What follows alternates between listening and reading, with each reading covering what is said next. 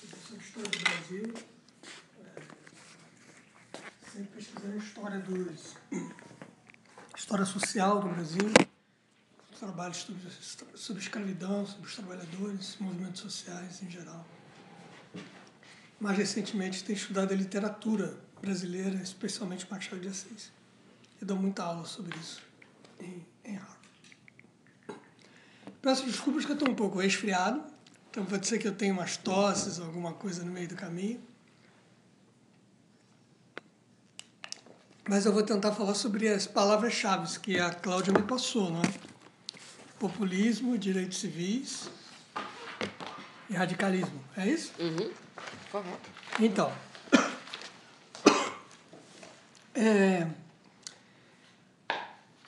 em primeiro lugar, eu acho que a questão do populismo é interessante comparar Brasil e Estados Unidos naquilo que me parece que a coisa é mais diferente do populismo nos dois países. Pensando em populismo na definição clássica, geralmente populismo tem a ver com a ideia de homens fortes, não é?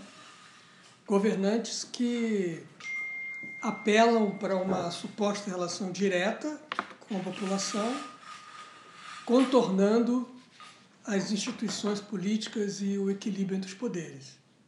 Esse tipo de atitude, tanto o Bolsonaro quanto o Trump compartilham essa ideia de antagonizar as instituições e os controles democráticos e buscar mobilizar um apoio na sociedade que dependa cada vez menos, ou de preferência, no sonho deles, eu acho, que não dependa dos mecanismos democráticos de eleições, equilíbrio entre os poderes e tudo mais. Só que esse populismo do Bolsonaro tem um componente que é muito diferente do Trump, e que é uma diferença crucial entre Brasil e Estados Unidos quando se lida com governantes que têm pouco apreço pela democracia, como Trump e Bolsonaro, que é esse componente militarista do bolsonarismo. Eu acho que isso é uma diferença fundamental, né? Nos Estados Unidos tem o Trump, toda essa crise, polarização, impeachment, essa confusão toda, e você não vê nenhum agente político recorrendo aos militares como no intuito de envolvê-los na política partidária. Não há nenhum apelo, isso é totalmente fora de cogitações, né? E no Brasil isso é muito diferente. E eu acho que esse é um componente gravíssimo do que tem ocorrido no país, pelo menos desde o golpe de 16 até agora, e com a ascensão do Bolsonaro. Isso tem uma história longa, né? Essa relação entre política e os militares. Curiosamente, no Brasil, a geração da independência, aqueles que trabalharam na construção do Estado imperial, do Estado nacional, nos anos 20, 30, 40, eles eram extremamente desconfiados em relação à existência de um exército profissional. Então, o Brasil não tinha exército praticamente nas suas primeiras décadas como nação independente. Havia uma desconfiança grande em relação ao imperador, Dom Pedro I, que era um imperador português, herdeiro do trono português. Além de ser imperador do Brasil, ele é herdeiro do trono português, e havia esse receio de que, eventualmente, ele traísse o país independente e voltasse a unir o Brasil a Portugal. E duas coisas eram fundamentais para controlar o poder desse imperador. Tinha impulsos autoritários também. Uma era submetê-lo a uma Constituição, que foi feito. Então, o Brasil era uma monarquia constitucional. Apesar de o poder estar muito centralizado na mão do imperador, por causa do poder moderador, ele estava ainda sujeito a uma Constituição. E o segundo era não lhe dar um exército, uma forças armadas. Não havia exército profissional no Brasil. Quando você tinha que a própria guerra de independência na Bahia, o que o governo central fez foi contratar oficiais mercenários, um oficial francês, o Labatut, me esqueço o nome do outro, como funciona em inglês, e os soldados eram por meio do recrutamento forçado. Né? Então você improvisava uma força, mas não tinha um exército profissional. Assim continuou nos anos 30, em que as rebeliões provinciais separatistas dos anos 30 foram enfrentadas com a invenção de uma nova força chamada Guarda Nacional, que eram os cidadãos em armas, que eles tinham direitos políticos, que representavam a defesa da nação, e, de novo, exército com oficiais mercenários e recrutamento forçado. Essa situação permaneceu assim até a Guerra do Paraguai. Até a Guerra do Paraguai, o Brasil não tinha um exército profissional. E não tinha um exército profissional porque se desconfiava que o exército profissional era um elemento de instabilidade política que serviria aos propósitos do imperador ou dos absolutistas. A Guerra do Paraguai muda totalmente o cenário, porque, de repente, o país tinha que lutar uma guerra para a qual estava totalmente despreparado, que não tinha um exército realmente profissional para fazer isso. E, durante a Guerra do Paraguai, o esforço de guerra cria uma estrutura que, depois da guerra, vai se tornar cada vez mais uma estrutura profissional importante. O primeiro golpe militar na história do país aconteceu durante a Guerra do Paraguai. O Caxias é o patrono do Exército Brasileiro por vários motivos, entre outros motivos porque ele inaugurou o intervencionismo militar na política. Né? Em 1868, o Brasil já estava há 3 anos, uma guerra que não acabava. Caxias era o líder do esforço militar, do esforço de guerra, e ele achava que o gabinete liberal que estava no poder não dava apoio suficiente ao esforço de guerra. Então ele deu um ultimato, basicamente, ao imperador, que pela primeira vez rompeu um compromisso que havia, um entendimento de que ele nomearia sempre ministros e um gabinete de ministros seguindo o partido que tinha maioria na Câmara dos Deputados. Ele sacou um ministro liberal que tinha maioria na Câmara e convidou para o governo um conservador chamado Itaboraí, totalmente aliado com Caxias, que também era ligado ao Partido Conservador. E aí o Itaboraí dissolve a Câmara dos Deputados e se realizam novas eleições para garantir maioria ao governo conservador. E aí o esforço de guerra aumenta, né, para que se conseguisse terminar com o conflito, que ainda assim dura mais de 2 anos, em parte pela insistência de Dom Pedro II, que a guerra continuasse até que Solano Lopes fosse preso ou assassinado. Foi uma guerra genocida nos últimos 2 anos, com o exército brasileiro varrendo o território uruguaio e matando todos os homens adultos que encontravam pela frente. Bem, isso criou o exército brasileiro, na verdade. Nos anos 70 e 80 você vê a corporação se profissionalizar, então você começa a ter esforços para formar os oficiais, esforços de educação geral, de criação de estruturas, e o exército, nos anos 80, começa a cada vez mais transformar seus interesses corporativos num elemento fundamental da política partidária. Então ele toma algumas posições políticas, por exemplo, bem no final do período de crise da escravidão, ele se recusa a auxiliar quando há uma crise de fuga em massa de escravos das fazendas cafeeiras no Oeste Paulista, e há uma tentativa de mobilizar o exército para colocar ordem nas relações de trabalho. O exército se recusa a perseguir escravos a servir de capitão do mato.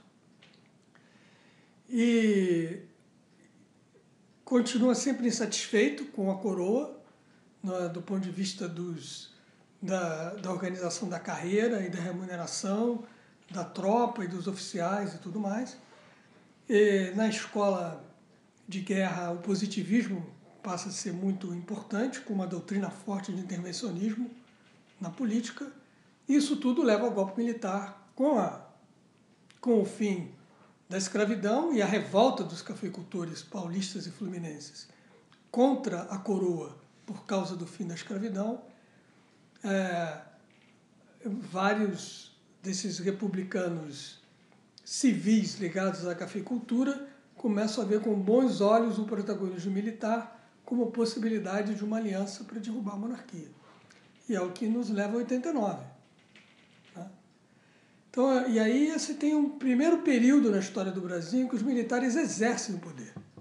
Então, logo depois do golpe de 15 de novembro, Deodoro se torna presidente,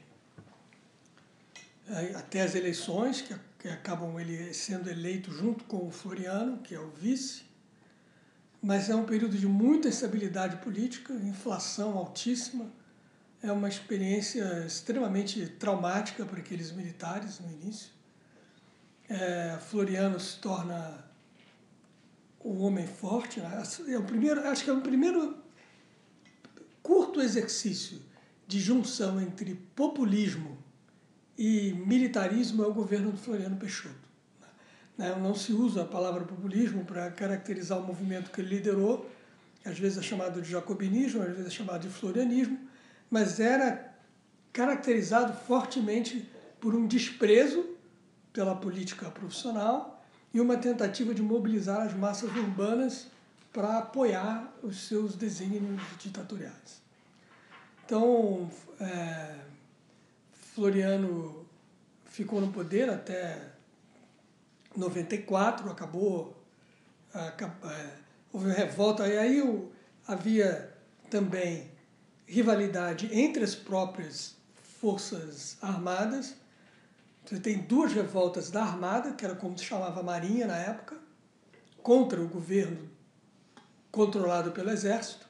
Então tem uma revolta da Armada em 1891, outra em 1893, gravíssimas, a de 93, a Marinha Brasileira, que era fortíssima naquela época, tinha sido importantíssima, era outro resultado da Guerra do Paraguai. Né?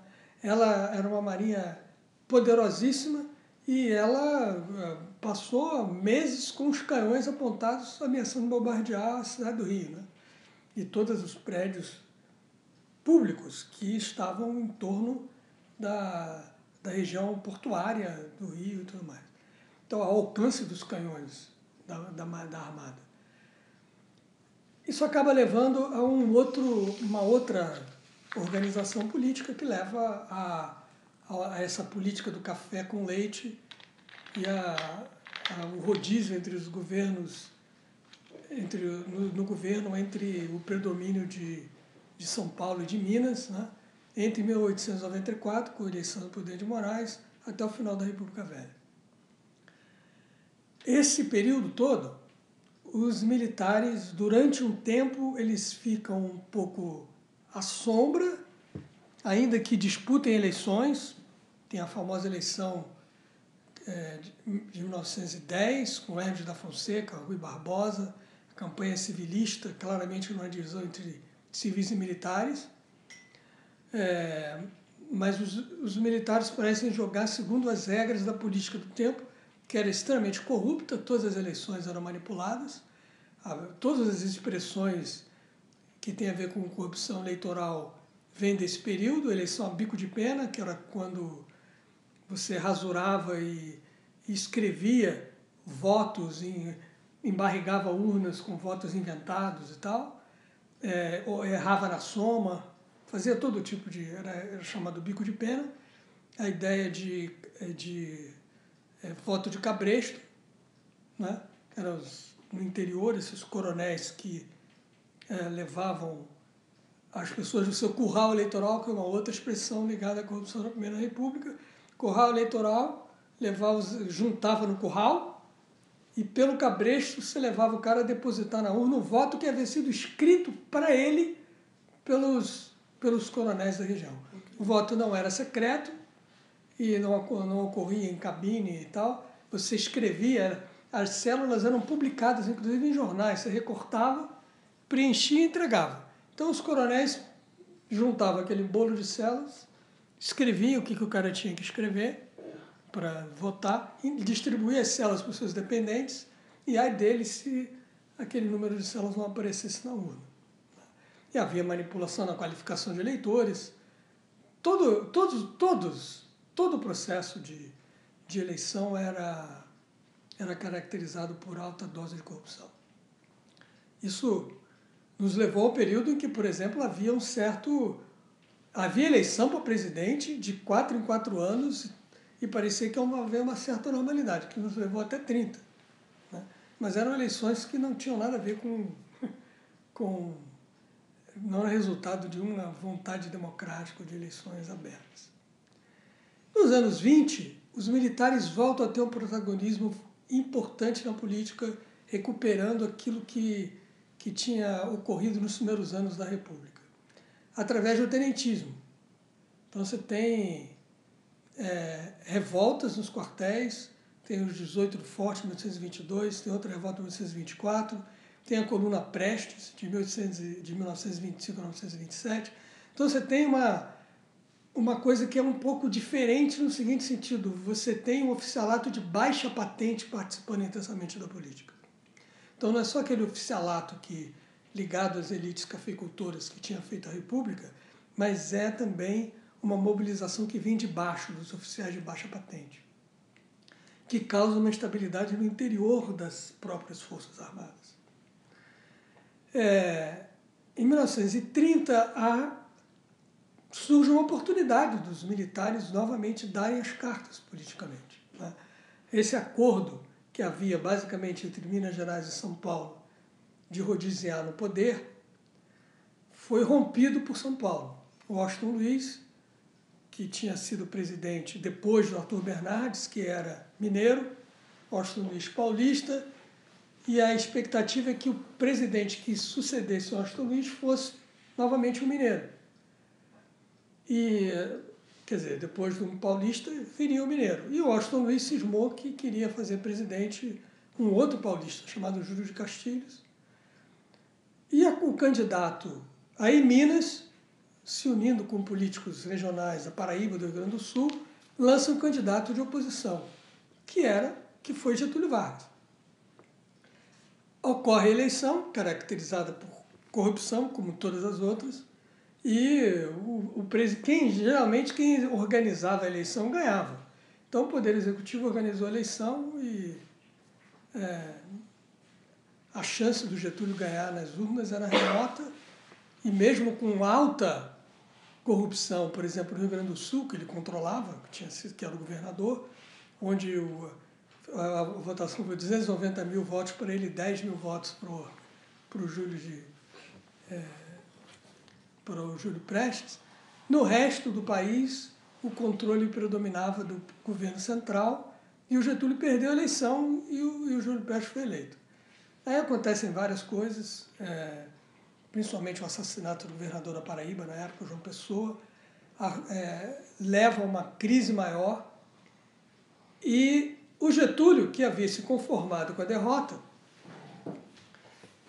alguns líderes civis recorrem aos tenentes, insatisfeitos com aquela dominação da Primeira República, oligárquica e tal, e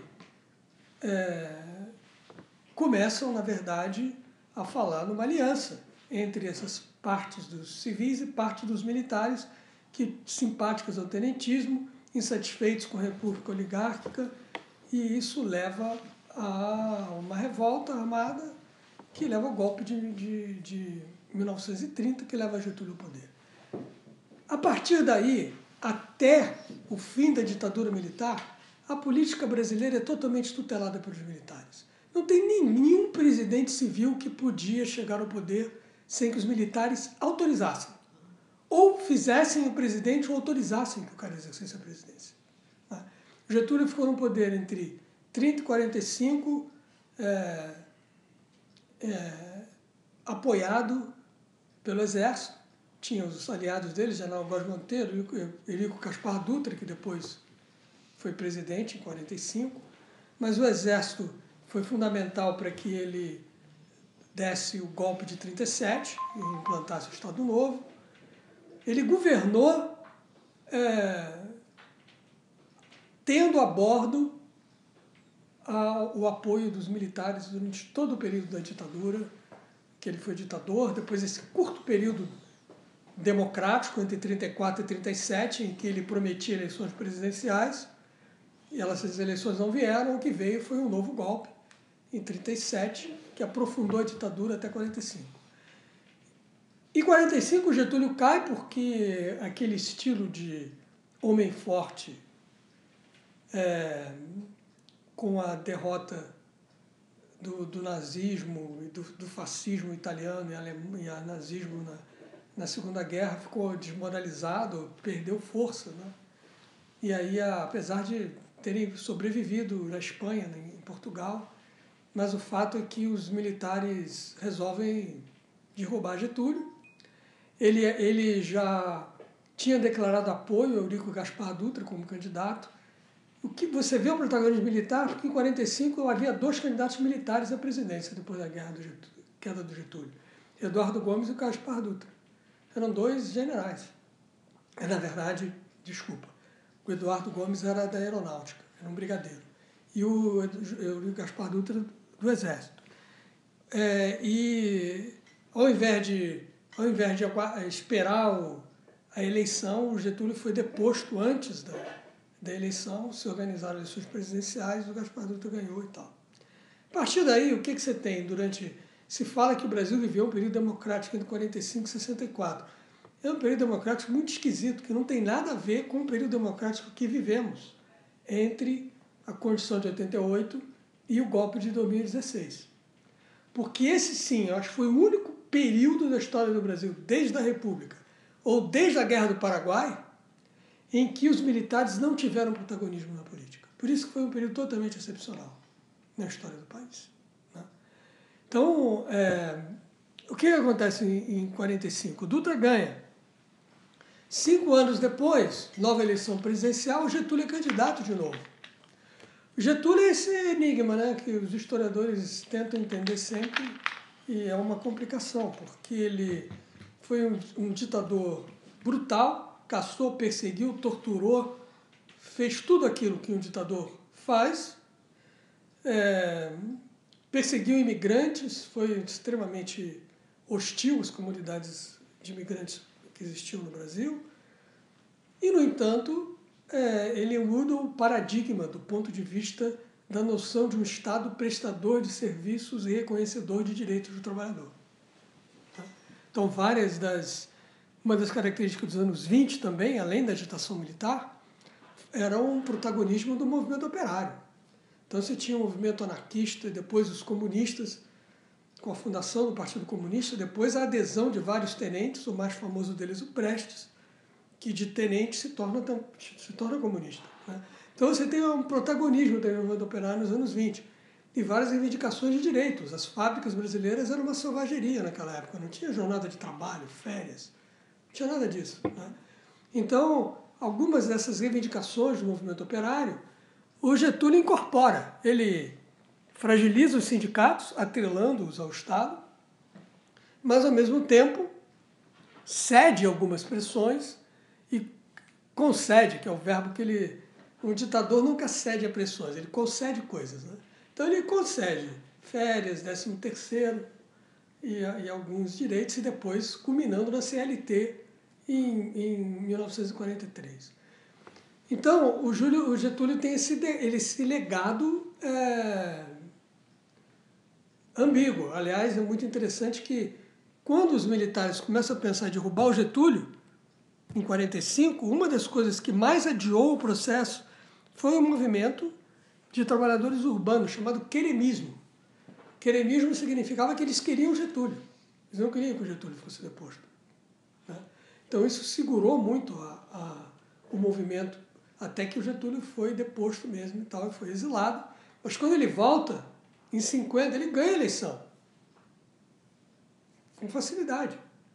Então ele se torna presidente e aí todas aquelas leis que estavam na CLT, que inclusive faziam a previsão da criação da Justiça do Trabalho, a institucionalização da Justiça do Trabalho, o Getúlio mergulha nisso, avança nisso.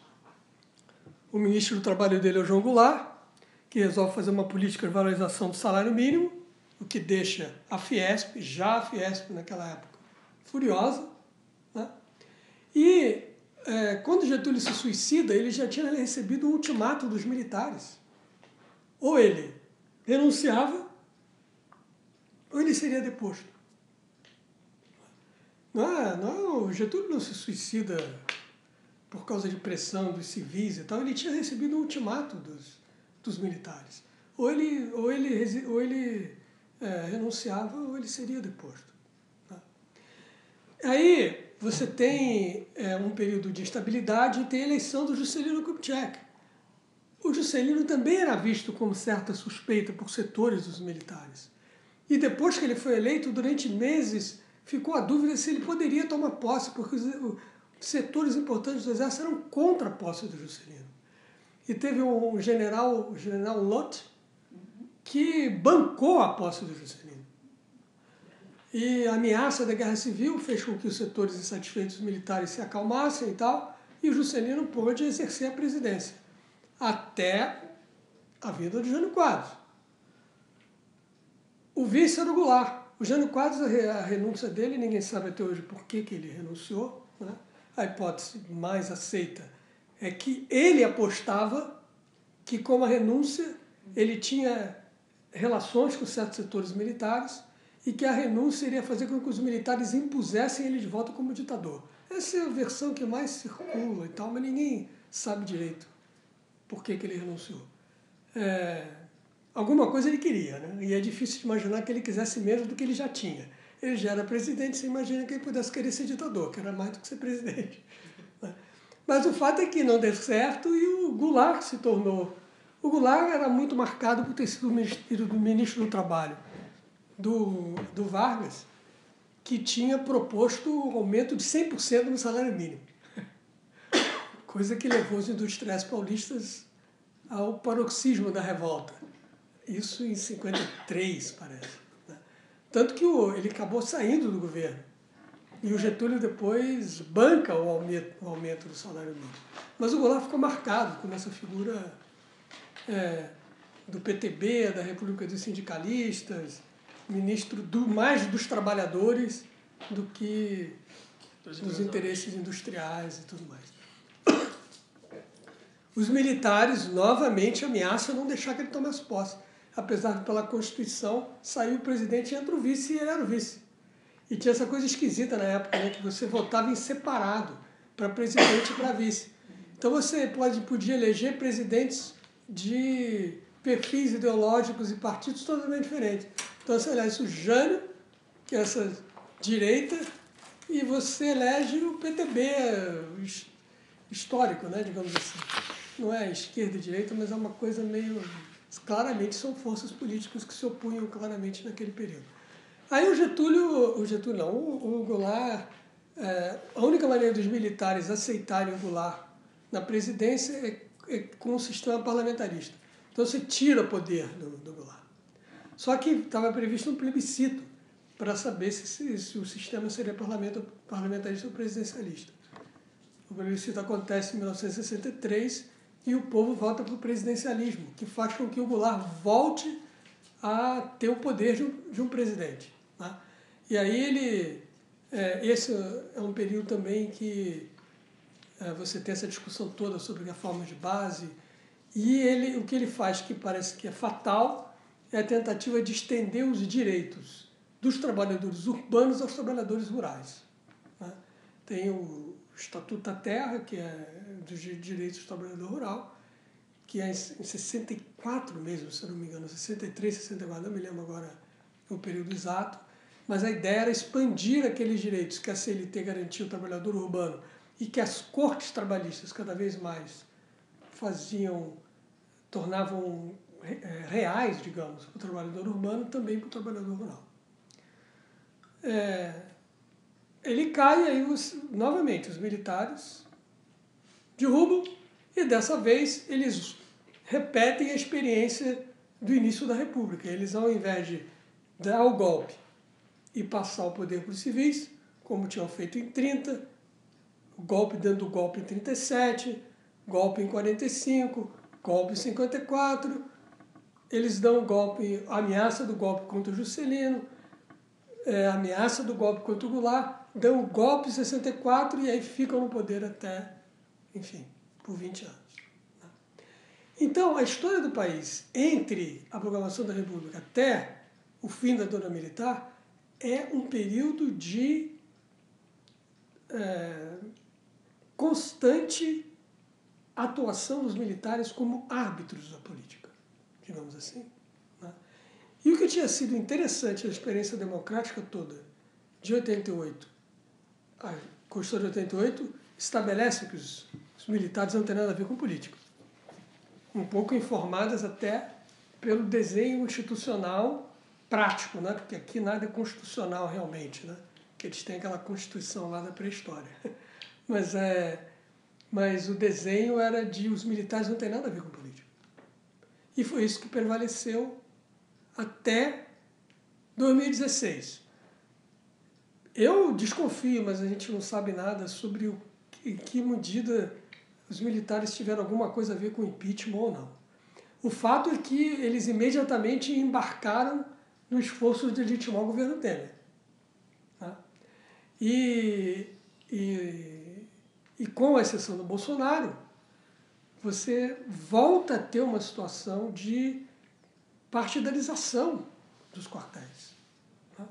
Então, os militares mergulharam de novo na política partidária, fizeram campanha pelo Bolsonaro, claramente, né, nos últimos 2 anos, quando o Bolsonaro começou a aparecer. A retórica do Bolsonaro é uma retórica de cortejar os militares, tanto na releitura do sentido histórico da ditadura e valorização da ditadura militar, quanto no fato de que você tem 2.000 militares nos primeiros escalões do governo, controlando estatais, controlando áreas estratégicas centrais. Há um certo ruído, houve um certo ruído nesse primeiro ano em relação a alguns militares que caíram, né, nesse primeiro ano, nessa loucura que é o governo Bolsonaro, mas eles estão ainda muito próximos, acho que talvez um pouco mais cuidadosos pelo constrangimento que o Bolsonaro causa a eles frequentemente. Né? Esse governo é um mico internacional, os militares são sensíveis a essa questão da imagem internacional do país, está sendo achincalhada dessa maneira, com tantos episódios que degradam, né, a posição do país. Eles associam isso a uma questão de soberania nacional. Né? Um país desmoralizado não vai conseguir defender a Amazônia, não vai, na cabeça deles, essa é uma questão importante. Então eles têm uma certa... criaram um pouquinho de distância em relação ao Bolsonaro, mas você tem essa figura nefasta, que é esse general Heleno, né, que tenta influenciar decisões do Supremo.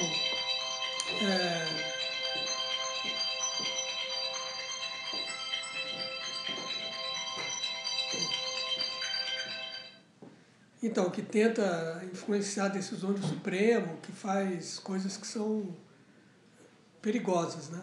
Eu acho que o populismo do Bolsonaro ele é perigoso, não só por causa dessa resiliência, digamos assim, do apoio que ele tem tido, né, que continua a ter, em torno de 30%, que eu acho inacreditável, né, em termos de um apoio popular razoável, mas porque isso vem num processo de retomada desse lastro de conexão, de militarização, de politização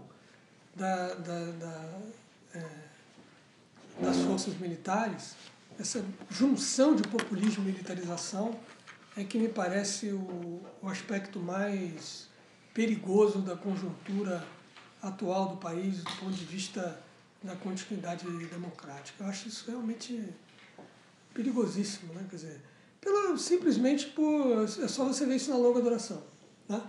Toda vez que os militares estiveram tão envolvidos na política, eles significaram instabilidade, pretensão de atuar como árbitros e causaram um enfraquecimento de qualquer tipo de institucionalidade democrática, né? E não há, eu falo isso tudo porque não tem como você ver a questão dos direitos sociais, né, separado dessa questão da institucionalidade democrática e da ameaça que essa proximidade dos militares à política representa na história do país. Porque você tem uma... Bem, não há nenhuma novidade. O mais... Quer dizer, eu vivi, como todo mundo vive, né, eu acho, todos nós, essa crise de 16 para cá com muita perplexidade, né? Porque aqueles 20 e tantos anos de democracia sem militarismo, sólida, com instituições mais ou menos funcionando, não tinha nunca sido visto antes na história do país, né? Então você, na verdade, isso justificava, digamos, uma certa ingenuidade quanto à fragilidade dessas instituições quando elas fossem colocadas sob uma tensão maior, né? Mas então a perplexidade, eu só supero a perplexidade quando eu penso no longo prazo, né? Então, por exemplo, golpe. Quando você fala golpe de 16, tinha gente que olhava assim, mas como assim falar em golpe? Golpe é a rotina da história do país, né? Todo o período republicano foi caracterizado por golpes. A República veio por um golpe, em 89. 91, Deodoro caiu porque ele dissolveu o parlamento e resolveu ser ditador e acaba causando uma crise que ele tem que renunciar.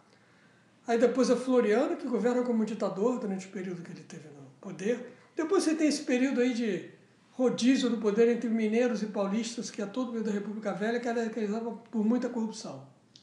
30 é um golpe, 37 é outro golpe, 45 é outro golpe, 54 é outro golpe, 64 é outro golpe. Quando você fala 16 é golpe, você fala, é golpe, porque sempre foi golpe nessa porra desse país. É golpe sempre, né? Então, 16 é golpe porque sempre foi assim. Então, aí quando você começa a ver as coisas no longo prazo, algumas coisas que podem parecer pouco assustadoras se tornam mais assustadoras. Porque em todos esses golpes, salvo esse primeiro momento do 16, os militares foram protagonistas da instabilidade política, né? Em 16 eles não estavam aparentes, né? Mas eles se tornaram aparentes a partir dos desdobramentos do que acontece em 2016, né? A ponto de estarmos na situação que estamos hoje.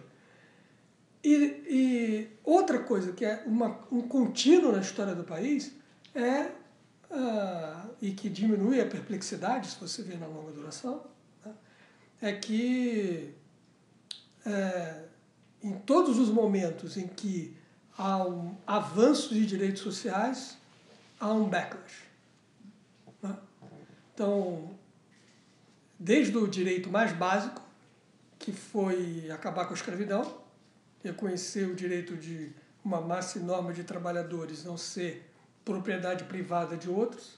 Então, digamos assim, direito social no sentido mais elementar, de gente não ser tratada como propriedade, causa tamanha revolta na agricultura paulista, né, que faz com que ela se una um republicanismo que era mais urbano e ideológico até o final da década de 1880, e os cafeicultores se tornam republicanos, se unem aos republicanos históricos e derrubam a monarquia porque os cafeicultores culpavam a coroa pelo processo de emancipação escrava, né?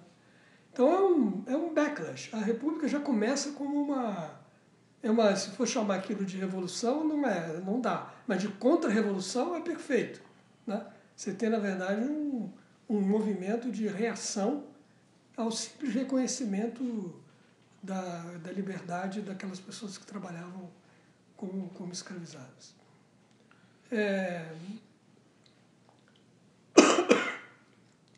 É possível interpretar até o golpe de 30 como uma forma de acomodar as pressões sociais dos anos 20.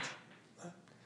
Porque o movimento operário e o tenentismo e tal, eles criavam uma pressão social enorme contra essa república oligárquica.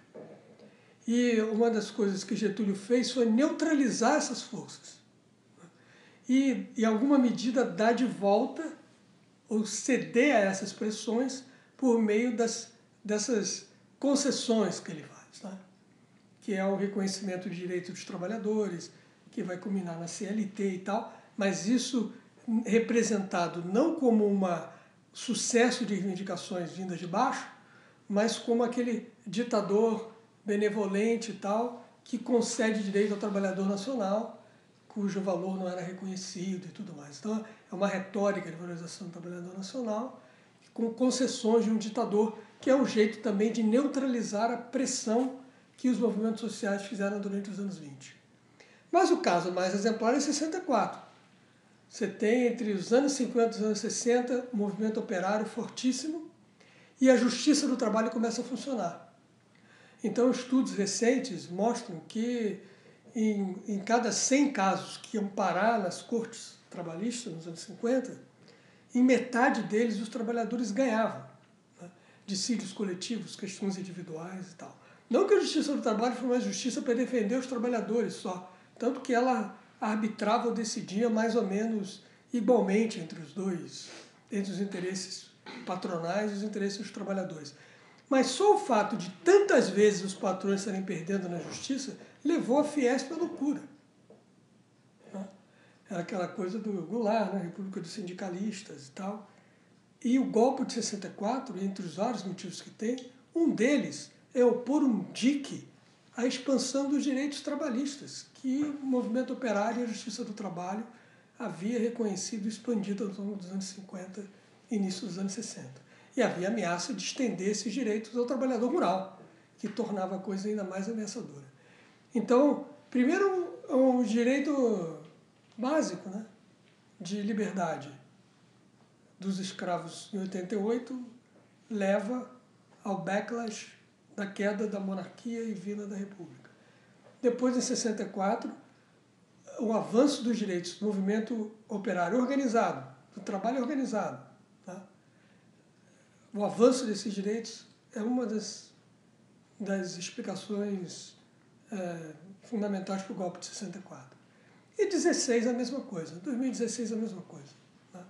Quer dizer, você tem uma Constituição de 88 que cria a perspectiva de expansão de direitos de vários tipos, né?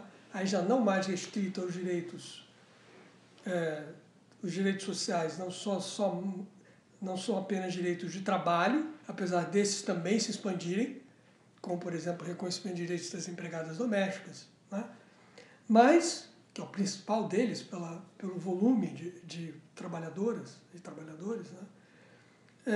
Mas também direitos sociais de outros tipos, né? Direitos das comunidades quilombolas, das terras indígenas, direitos que às vezes não são reconhecidos no parlamento, mas são reconhecidos pelo judiciário, como direitos de uniões civis entre pessoas do mesmo sexo. Essa é uma gama muito mais variada de direitos, né? Que se expandem as ações afirmativas para negros e pessoas de baixa renda nas universidades e alguns empregos públicos também. A expansão desse leque variado de direitos entre a Constituição de 88 e os governos do PT, e eu estou incluindo nisso os governos do PSDB, que tiveram seu papel nisso também, né? O Fernando Henrique Cardoso foi o primeiro a reconhecer oficialmente a existência de racismo no país. Né? Não implementou políticas agressivas para lidar com o assunto, isso foi feito nos governos do PT. Mas ele fez uma mudança ideológica fundamental, reconheceu que o racismo era um problema no país, que o Estado tinha que lidar com ele. Né? Então, esse processo todo, da Constituição de 88 até 16, essa expansão geral de direitos, causa esse backlash, né? que é o golpe do impeachment em 2016. Claro que muitas outras razões circunstanciais de mais curto prazo levam à tragédia de 2016. Mas o fator de mais longo prazo é um fator de longa duração na história do país. Períodos de expansão de direitos são seguidos de um fechamento da política, de um backlash, de um retrocesso político forte, né? Que tem tido o seu centro nas regiões teoricamente mais avançadas economicamente do país, né? Os protagonistas do contragolpe em 89 foi a cafeicultura paulista e fluminense. Os protagonistas do golpe de 64 foi a Fiesp, Industriais Paulistas, né? E eles tiveram novamente protagonismo grande em 2016. Claro que em 89 e em 64, com um protagonismo militar muito grande, né? Com uma aliança com os militares. Então, eu acho que a principal diferença entre esse populismo Trump e populismo Bolsonaro é que o populismo Bolsonaro é muito mais perigoso, porque ele recorre a uma tradição brasileira muito antiga de politizar os quartéis para solapar a institucionalidade democrática e garantir o acesso ao poder ou a permanência nele por outras vias. É claro que o mundo hoje é diferente do que era durante o período da Guerra Fria, né? Acho até que os militares também sempre foram divididos. A ditadura era um caos, né? Com diferentes setores no interior do exército e tal, da aeronáutica, lutando entre eles. Especialmente no período final da ditadura, a divisão era muito grande. Então é difícil falar nas Forças Armadas como uma coisa unívoca. Mas é impressionante, digamos assim, a ausência de vozes, pelo menos públicas, nas Forças Armadas, de defesa da democracia. Isso é uma ausência que fala por si só, né? Os militares que falam a favor do Bolsonaro, né? Ou falam para ameaçar as instituições, ou ambas as coisas, como esse general Heleno, que é uma figura nefasta, que volta e meia ele abre a boca para ameaçar o Supremo. Então, estão fazendo coisas que não fizeram em nenhum momento entre a Constituição de 88 e até antes, né? Já no governo Sarney, eles foram para os quartéis e não falaram mais de política, até a exceção do Bolsonaro. Isso é um dado novo que eu acho muito preocupante quando eu penso no longo prazo, sabe? Quando eu penso no longo prazo é muito preocupante. E no Brasil, hoje em dia, toda vez que você prevê que alguma coisa ruim pode acontecer, acontece algo pior, né? E algo pior que pode acontecer é esse protagonismo militar se estabelecer de uma maneira, inclusive ao perigo dele se estabelecer pelos militares perderem a confiança no Bolsonaro. A tal ponto que, ao invés de usá-lo como fantoche, como elemento que eles controlem, pela impossibilidade de controlá-lo, eles podem voltar a querer o protagonismo direto, né? Então, eu acho que a gente vive uma situação muito estranha, né? Quer dizer, muito indeterminada, com uma... e esse radicalismo dessa direita bolsonarista mais radical, que faz muito barulho e tal, eu continuo achando que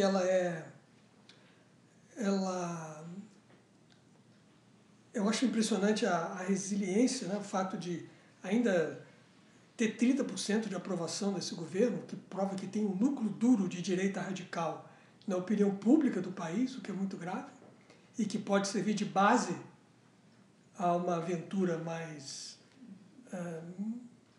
gente demais que pode garantir um apoio a uma aventura antidemocrática mais radical, né? E o meu medo agora é que essa direita, e principalmente os militares que se acham racionais, lúcidos e tal, concluam que eles estão do lado certo, mas o Bolsonaro não é a pessoa certa. Né? O que pode levar a uma situação mais esquisita, a Mourão e tudo. Eu acho que o general Heleno, para ele, seria a pessoa certa. Não sei quem seria a pessoa certa. Eu acho. Mas eu digo, é difícil bancar o profeta no Brasil, ninguém não dá para... Mas eu estou dizendo que, historicamente, essa aproximação dos militares com a política nunca foi coisa boa no Brasil. Tá? Mas agora a gente tem desculpa.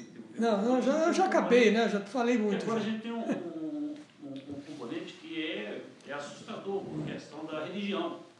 Sim, também. Né? Isso aqui, assim, a minha maior preocupação não é nem os militares. Sinceramente, a minha maior preocupação é realmente o fundamentalismo religioso, que é pesado. E eu me lembro que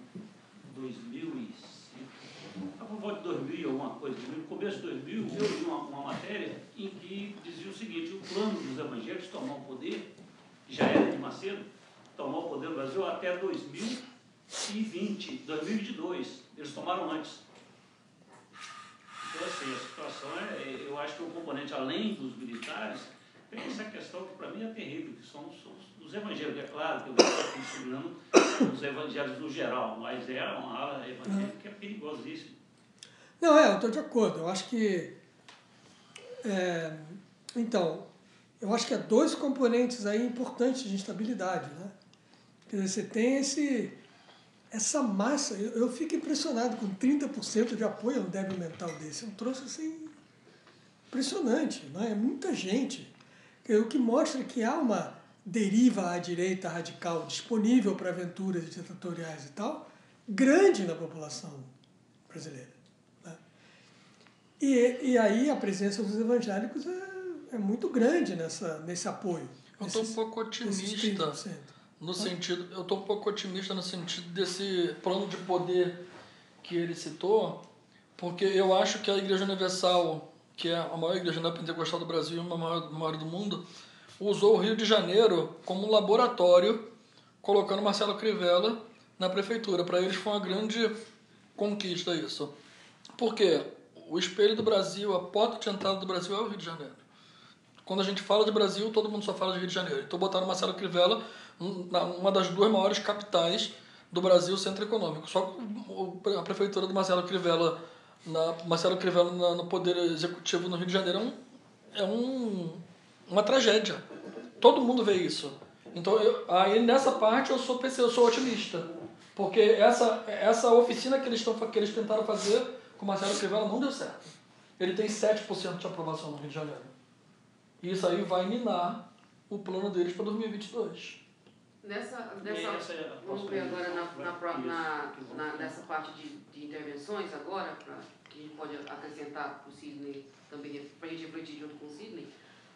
Você poderia colocar a deputada Érica, ela mandou uma mensagem também, ela vai participar também desse encontro com a gente.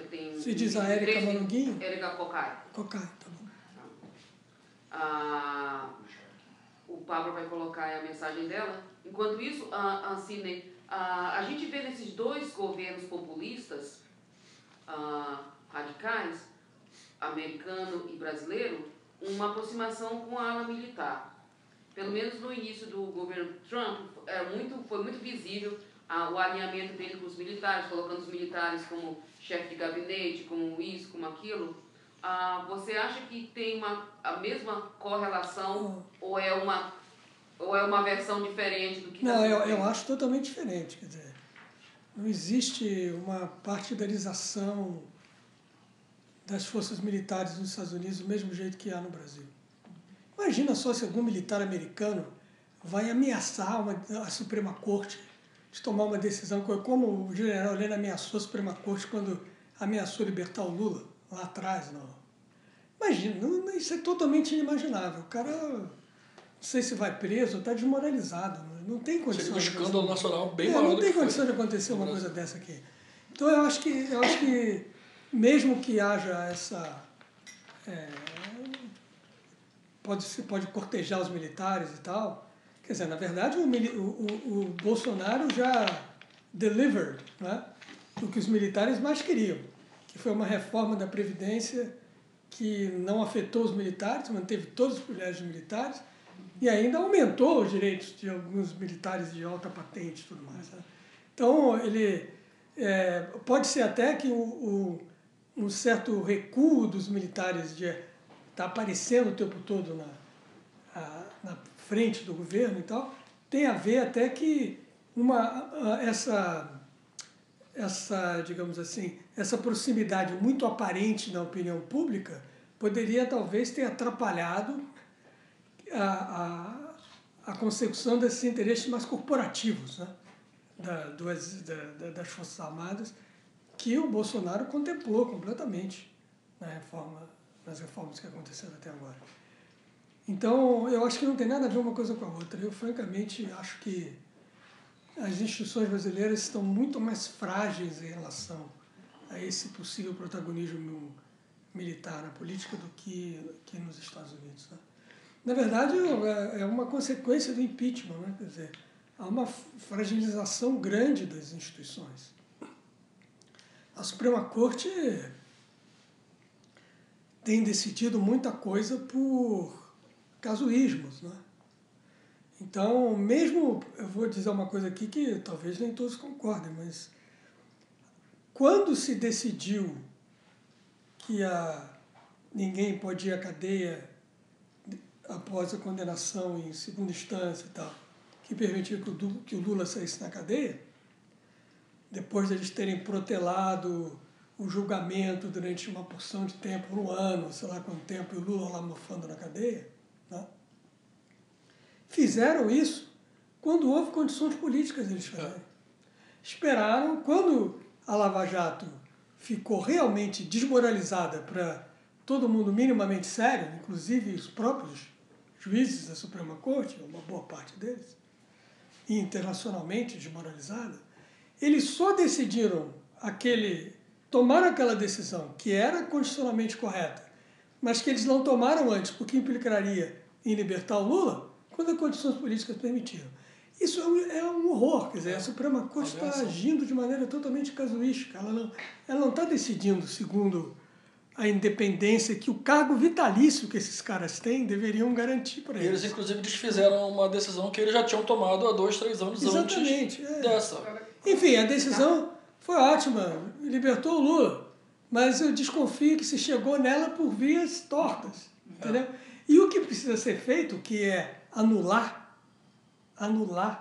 todas as sentenças porque o julgamento é viciado, eles estão de novo sentando em cima da coisa.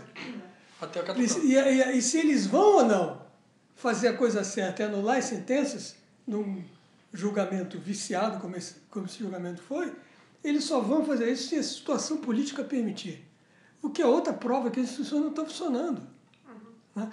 Um certo nível de pressão sempre vai existir, tudo bem, mas você ficar pautando as coisas e as decisões na avaliação dos juízes sobre essa temperatura política, se pode ou não fazer, como é que a sociedade vai reagir, prova que a sociedade democrática foi pro brejo.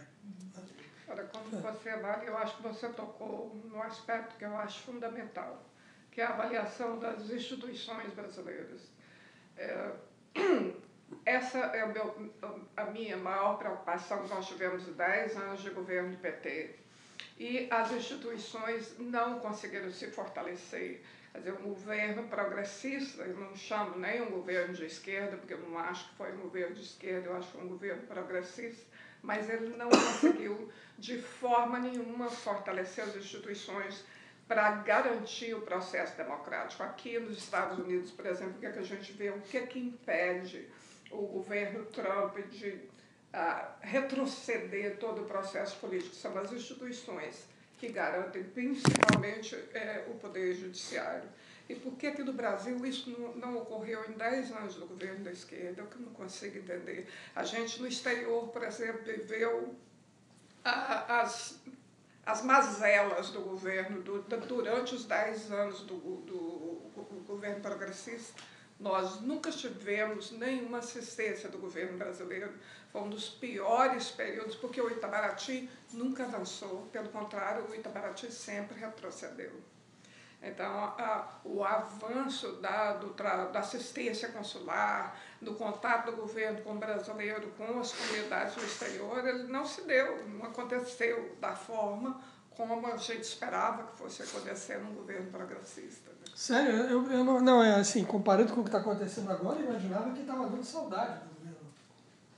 Porque o Bolsonaro está mandando expulsar brasileiro, né? Uhum. Deportando em massa. Então, não sei.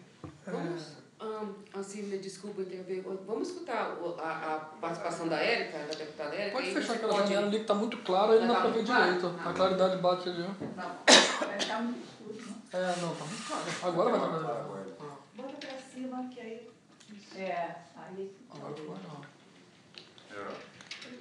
Nossa, amanhã não. Contrário. Contrário. Bota pra cima. Só que eu sou que nem vampiro.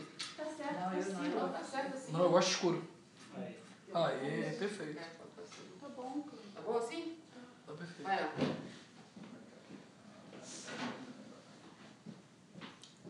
Bom, a Érica Cocai, ela é uma deputada federal pelo PT, vice-líder do PT na Câmara dos Deputados. Queria fazer uma saudação muito especial a todos os companheiros e companheiras do PT que estão em posto. Dizer que nós estamos vencendo neste Brasil uma ruptura democrática que teve a sua expressão mais nítida em 2016 e que vai rompendo o tecido dos direitos. Até porque a relação entre democracia e direitos é umbilical. São os direitos que levam a democracia para todos os cantos, que fazem com que ela seja de alta qualidade e não de baixa qualidade. Mas é a democracia que possibilita a existência dos direitos. Nós estamos vencendo ataques tão graves da nossa soberania, na construção de um projeto de um capitalismo dependente, onde o Brasil se transforma ventríloco dos Estados Unidos. Os Estados Unidos também vivem as suas caricaturas. As caricaturas aqui no Brasil, que ocupam o Ministério dos Direitos Humanos, do Meio Ambiente, das Relações Exteriores, da Educação, saem das catacumbas, saem dos subterrâneos e ali se expressam de forma absolutamente agressiva ao nosso próprio corpo, à nossa própria vida, à consciência. E aqui nós estamos vivenciando, como também nos Estados Unidos, uma discussão de que se elegem inimigos imaginários e se elegem também heróis imaginários, para que se justifique todo esse nível grotesco de arremedos que nós estamos vivenciando no governo Bolsonaro e no governo Trump. Por isso temos muitos desafios aqui neste país, neste país que é de casas grandes e senzala, mas também é um país de Zumbi dos Palmares, de Dandara, de Margarida Alves, de Paulo Freire. Nós vamos enfrentar construindo uma resistência. Uma resistência feita com muita coragem, feita com muita capacidade de discernimento, de que as mentiras não vão suplantar as verdades e que este Brasil que vivenciou tantos anos de governo democrático popular vai resistir e vai fazer esses enfrentamentos. Por isso, o PT, que nasce não reproduzindo a matriz do Partido Comunista ou da social-democracia europeia, mas que sai com uma matriz própria, síntese de tantas lutas da América Latina e particularmente desse país, lutas que foram invisibilizadas pela própria elite que dominou tanto tempo esse país. O PT que desnaturalizou a fome e desnaturalizou as desigualdades, esse partido que eles querem sepultar, esse partido faz 40 anos e vai continuar na luta para voltar à presidência da República e para continuar esta organização popular. Viva o Partido das Trabalhadoras e dos Trabalhadores. Fora Bolsonaro!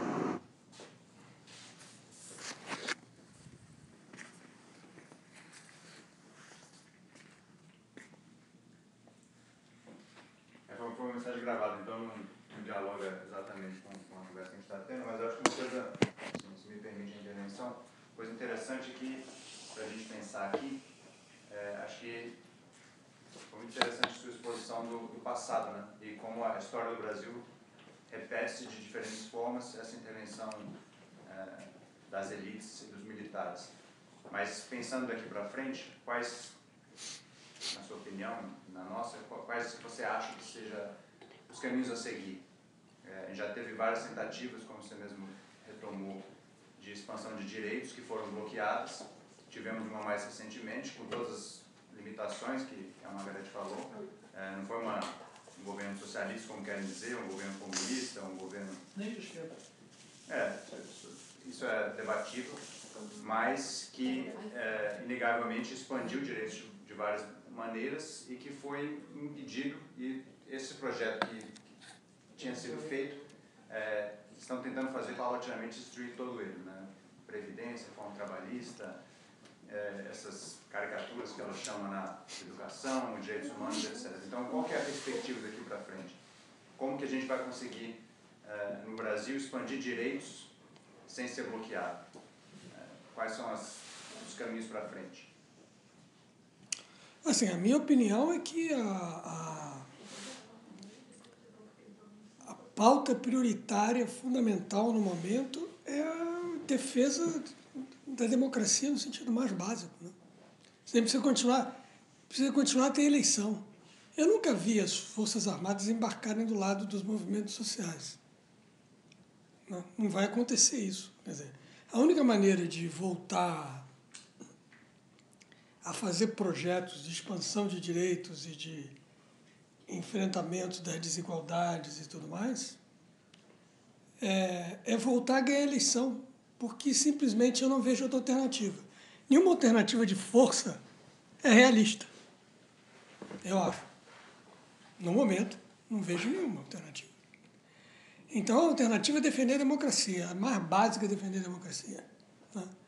Então, defender a democracia no sentido de defender a institucionalidade, defender que o parlamento funcione, que o STF cumpra suas obrigações, que você tenha eleições limpas, né? Defender os mecanismos que garantam que essas eleições sofram o mínimo possível de intervenções externas, né? Seja por meio do uso dessas redes e tal, tentar retomar algumas coisas que a eleição do Bolsonaro enfraqueceu, que é os debates eleitorais, tentar voltar a... Porque a verdade é a seguinte, a população brasileira votou nas últimas eleições com uma coerência notável, né? Quer dizer, desde 89 até 2016, até 2018, o PT teve no segundo turno de todas as eleições, sem exceção, né? O PSDB não teve lá em 89, não, agora foi esse fiasco, mas mesmo quando essa direita, quando o PSDB foi para o brejo, não estava em 89, não estava, o PT continuou lá. Então é uma massa eleitoral muito grande. Nada indica que ela derreteu com o que aconteceu nos últimos anos. Estava lá, 45% dos votos no segundo turno é muito voto. Se você muda 5%, você muda a eleição. Quer dizer, então, a possibilidade de vitória eleitoral, de virar o jogo ganhando a eleição, ela está no horizonte, ela existe, ela está lá, está posta. Então, na minha opinião, é defender as eleições, para que elas sejam o mais limpas possíveis, né? Para que elas sejam feitas da maneira mais democrática possível, no sentido de tentar forçar que haja debate, expor esses caras ao debate aberto, né? Que ele conseguiu evitar, né? Nas eleições de 18. Eu acho que a televisão, nas últimas eleições todas, antes dessa última, ela foi fundamental para formar a opinião do eleitor. Então, nas últimas eleições, não só parece que os programas eleitorais tiveram menos importância, mas eu acho que o que tinha mais importante eram os debates, e eles não aconteceram, né? Então, você tem a possibilidade de virar o jogo dentro dessa coisa mais básica da democracia, que é defender as eleições e tal, é muito concreta. Tem que trabalhar bem as eleições, né?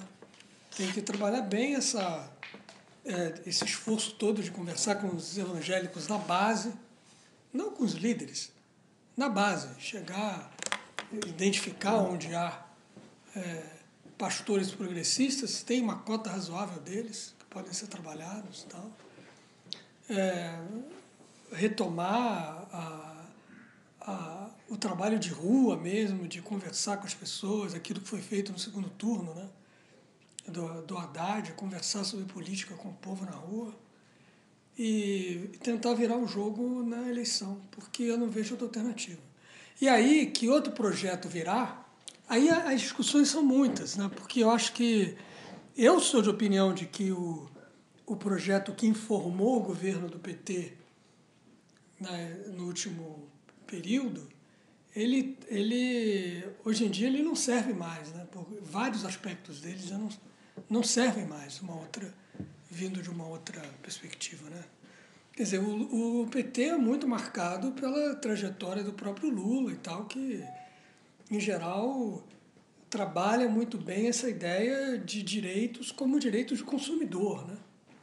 Eu acho que o planeta mudou, tudo mudou, né? Quer dizer, hoje em dia, uma visão progressista de mundo tem que incluir coisas que tem que trabalhar de outra maneira. Ter orgulho da Petrobras e de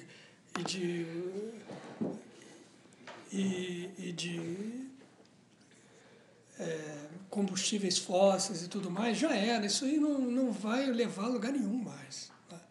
Então é preciso realmente ter um outro projeto. Né? A classe trabalhadora não é mais a classe operária que o Lula conheceu. E nem o progresso é botar automóvel na rua e fazer buraco lá no meio do oceano para tirar petróleo. Quer dizer, essa visão de mundo eu acho que já era. É preciso realmente repensar, ter um outro projeto. Né? Agora, isso tem que ser feito paralelamente a pensar a eleição. Né? Mas eu acho que a prioridade é defender a democracia no sentido mais básico. O equilíbrio dos poderes, defender o parlamento, mesmo que às vezes ele seja isso que é, essa confusão e tal, mas acho que a importância do parlamento tem, na verdade, em alguma medida, ele compartilha da agenda econômica do governo, por isso ele tem dado ao Bolsonaro, ao governo dele, algumas vitórias, como a reforma da Previdência e tudo mais. E tem oposto um certo dique a essa pauta de costumes mais alucinada. Assim como o STF tem colocado alguns diques. Isso dá alguns sinais de que nem tudo está totalmente perdido na institucionalidade e tudo. Esse pouco que resta precisa ser defendido. Não pode entrar numa ideia de que esse parlamento nada serve, o STF está vendido. Não. A gente tem que defender a democracia. E tem que conseguir chegar nas eleições, tem que disputar e ganhar a eleição, e é possível ganhar a eleição. É muito possível voltar a ganhar uma eleição. Né? Então, eu acho que para mim é isso. E aí, nesse processo de repensar, de ganhar as eleições, de fazer outros projetos, programas e tal, é preciso conseguir sair da pauta que informou os governos anteriores. Né? Precisa ir muito adiante, eu acho. Então é isso. Eu não vejo assim. É muito difícil pensar em como é que vai voltar, porque eu acho que tem uma coisa mais urgente que é defender a democracia. Né? E sem ela, essa pauta nem entra na ordem do dia, dos direitos sociais e tal. Né? A Margarete fez uma observação. Por que o governo Lula, nos primeiros 10 anos de governo, não se aprofundou mais nas reformas que realmente precisava no Brasil? Porque a primeira coisa, eu acho que se ele tivesse aprofundado mais, a história que ele contou agora há pouco teria se repetido mais cedo. Seria mais... Pois ele não seria em 2016. Ele adiou o golpe, né? Não seria em 2016. Ao se moderar, ele adiou o golpe. Não, é por isso que ele foi moderado, é não possível. foi esquerdista. É um questionamento, né? Porque eu vejo aqui, por exemplo, as questões principais são financeiras, não são ideológicas. No Brasil, durante o governo do PT, na presidência, nós perdemos todas as prefeituras e perdemos os estados. Isso está acontecendo aqui também.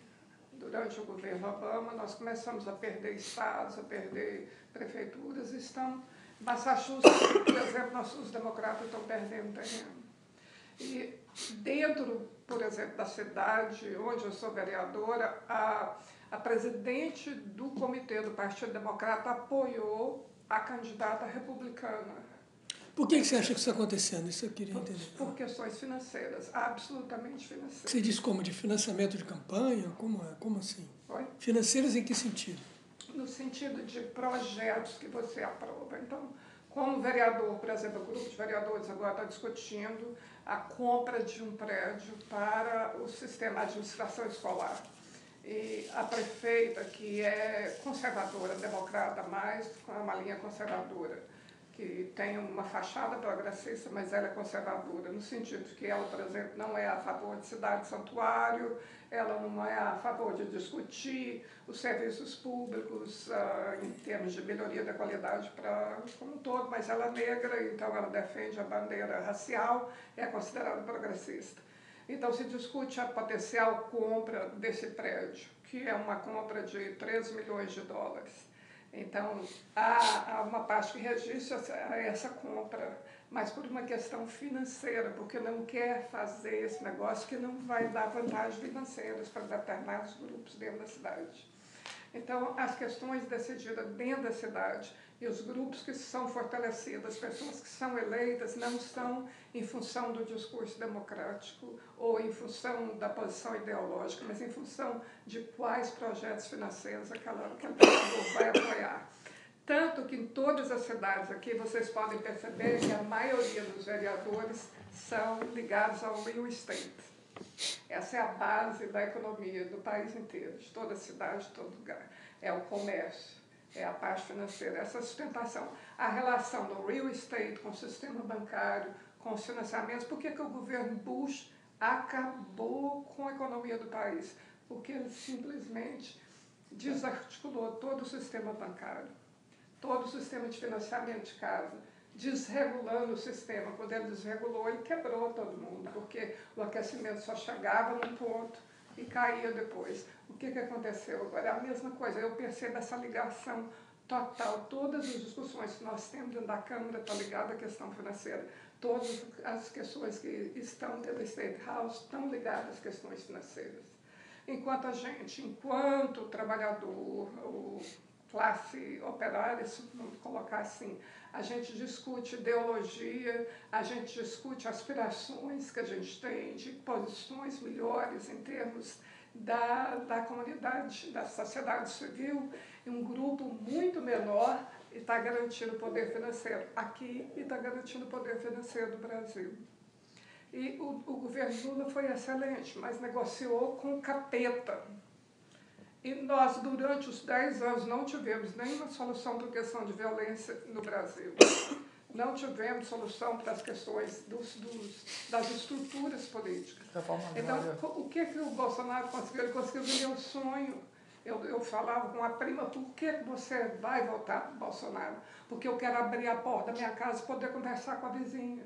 Quer dizer, ela acreditou que ele ia poder resolver o problema da violência que não foi resolvido no passado.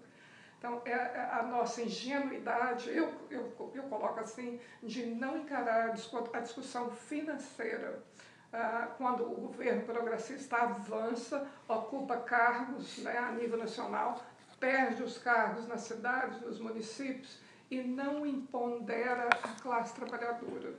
Quando eu saí do Brasil, por exemplo, foi antes de Lula ganhar. Voltei depois que o Lula ganhou. As pessoas que estavam nas melhores posições financeiramente falando, trocaram de partido e passaram para o PT. E continuaram nos bons empregos. E a militância do PT continuou pobre, sem nenhum emprego, sem nenhuma formação.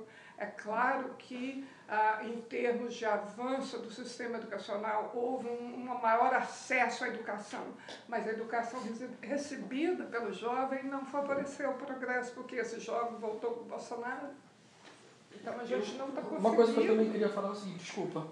Eu estava eu assisti meia hora numa entrevista de 1 hora com Ciro Gomes, por exemplo, que é um cara de centro-esquerda. Eu considero, pelo menos, não sei se eu estou certo. Mas é incrível como é que, não só ele, como o pessoal do PSOL, do PDT, da Rede, esses caras, quando você assiste eles meia hora e você contar o número de palavras difíceis, que ninguém sabe o que significa, coisas que você só ouve no meio acadêmico, onde eu acho que 2 ou 3% da população brasileira vai entender aquilo. Eu contei umas 15 ou 16 que ele falou assim em 30 minutos e eu não assisti toda 1 hora. Eu acho que o que eu quero dizer com isso? Que o Bolsonaro conseguiu explorar essa parte do eleitorado brasileiro do cara grosseiro, que nem você falou do populismo, né? O homem grosso, o homem forte. E ele conseguiu dar respostas fáceis para problemas complexos. Mesma coisa que o Lula também conseguia dialogar com a grande maioria do Brasil, e a esquerda não está conseguindo hoje dialogar com o Brasil. Eles dialogam com um grupinho de 2, 3% de intelectual que não está nem perto de ser a maioria do Brasil. Tá pecando muito nisso também. Acho que a esquerda não está conversando nem entre ela. É um discurso muito difícil, muito... falando da questão dos jovens. Não consegue. Eu penso o seguinte, cara, se a gente observar, a pessoa hoje no Brasil tem 30 anos de idade e só experimentou o governo do PT. E não conhece outro governo. Então é natural que o jovem queira mais. Conseguiu uma universidade, mas daí eu terminei minha universidade e agora eu vou fazer o quê? Vou trabalhar onde? Cadê a minha especialização? Me adiantou para quê? Então é natural que o jovem queira uma coisa. E eu penso assim, o jovem votou realmente no Bolsonaro, primeiro porque da questão o que facilitou para ele foi realmente a internet, e nesse aspecto o cara foi muito mais esperto que a gente, porque há muito tempo eles estão trabalhando.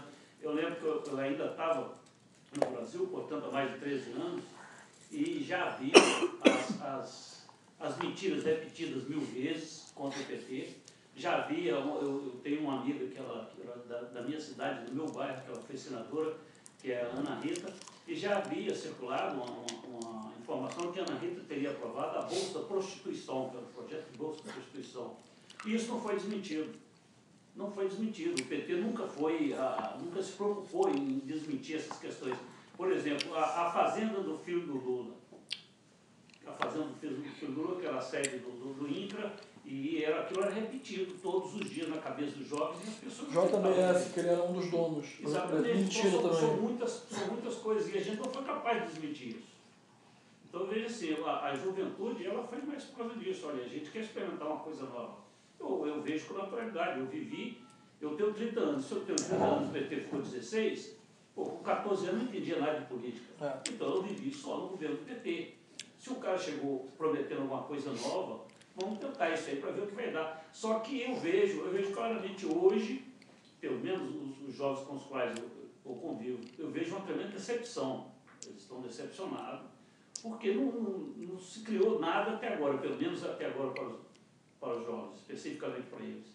Então, assim, eu acho que é hora do PT, além da gente trabalhar essa questão da questão da religiosidade, a questão dos evangélicos em si, trabalhar também a questão da juventude. Quando eu comecei a minha militância, eu comecei no PT, eu tinha 20